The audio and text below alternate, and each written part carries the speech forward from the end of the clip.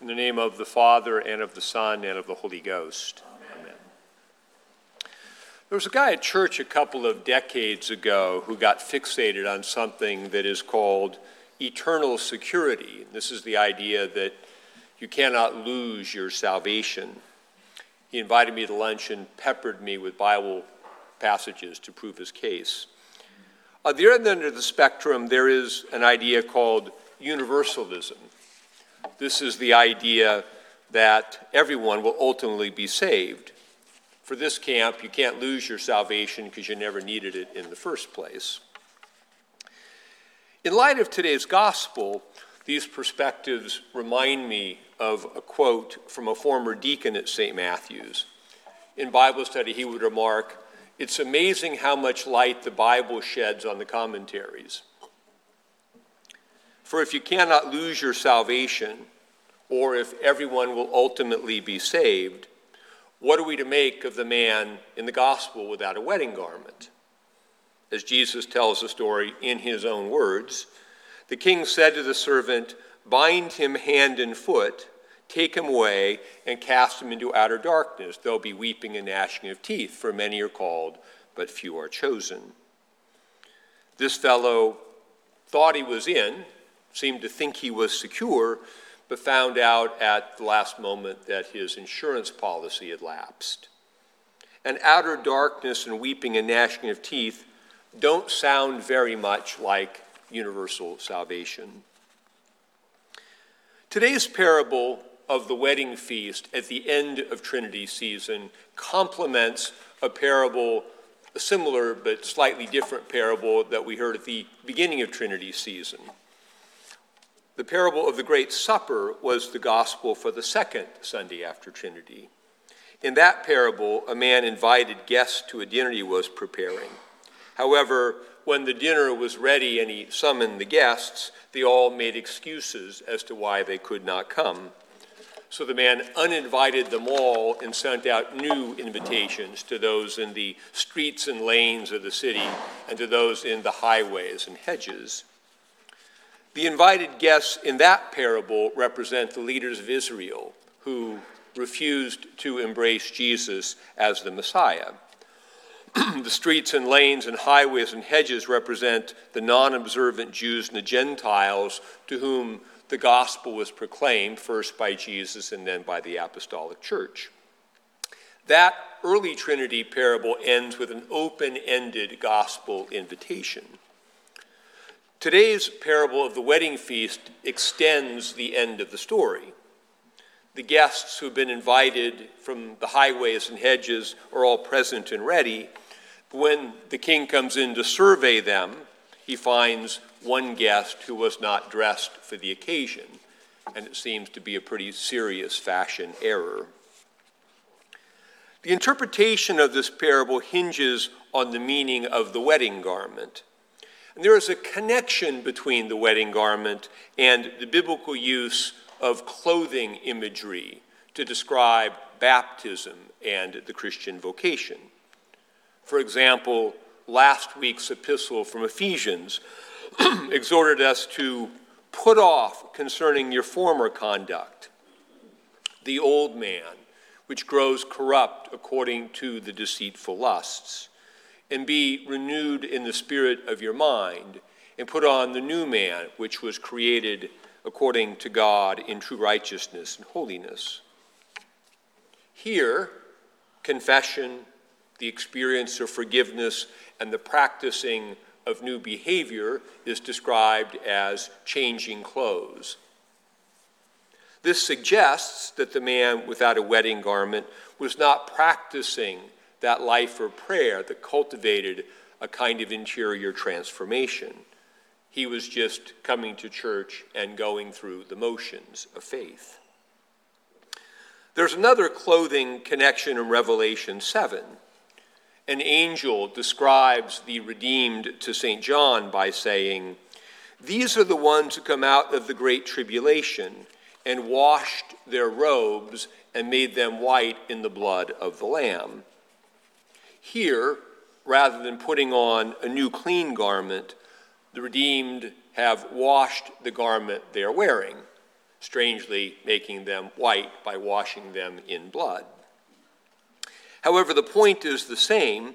The elect of God have experienced moral and spiritual transformation. They've been changed.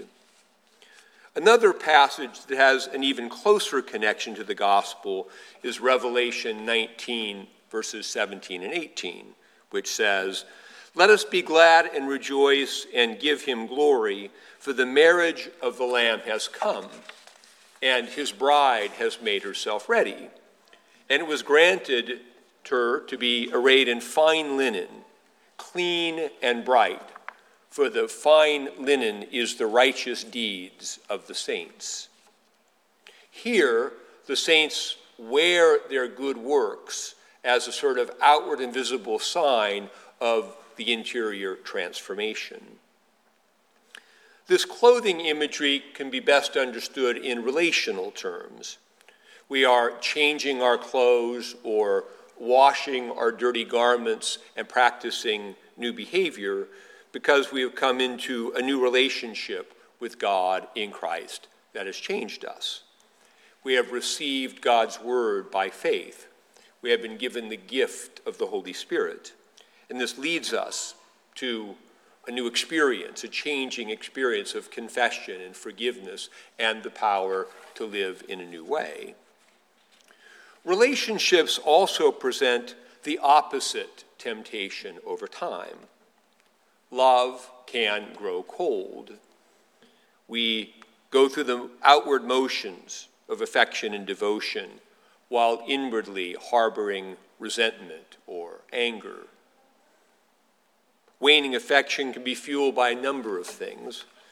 We become upset about things that have happened to us and thus become subtly disappointed with God. We become distracted by things in the world and come to see God as a barrier to getting the things we really want. Or we just wane in our zeal due to a neglect of duty and a sort of weakness of the will. The man who liked to quote Bible verses to prove you couldn't lose your salvation highlights another danger.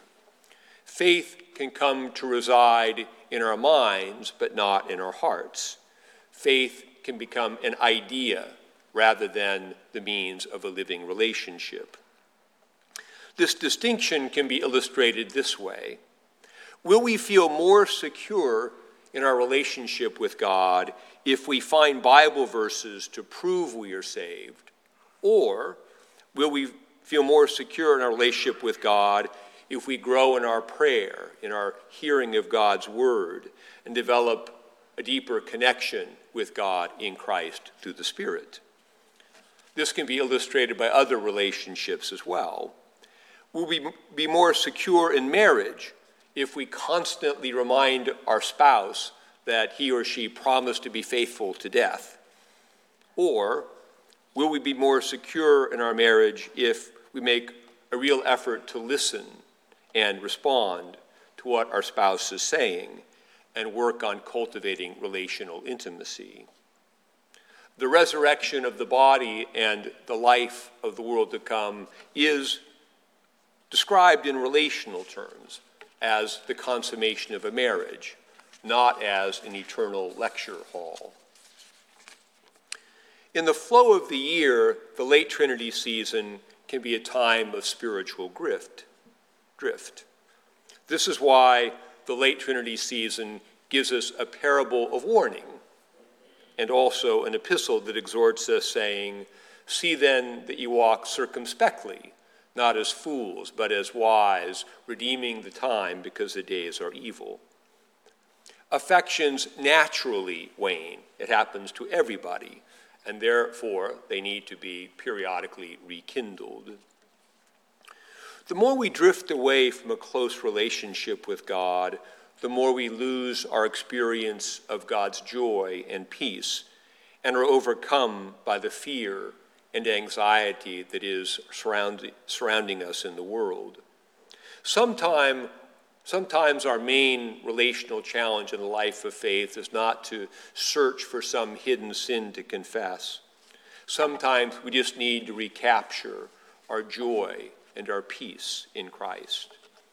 We need to remember that Jesus is Lord, that our sins are forgiven, that all things work together for good for those who love God, and that we should be really joyful about this. As Jubilate says, "O be joyful in the Lord, all ye lands. Serve the Lord with gladness, and come before his presence with a song."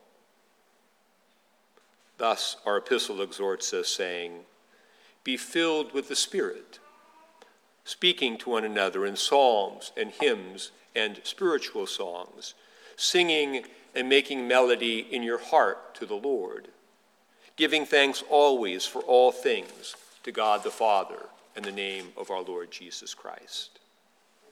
In the name of the Father, and of the Son, and of the Holy Ghost.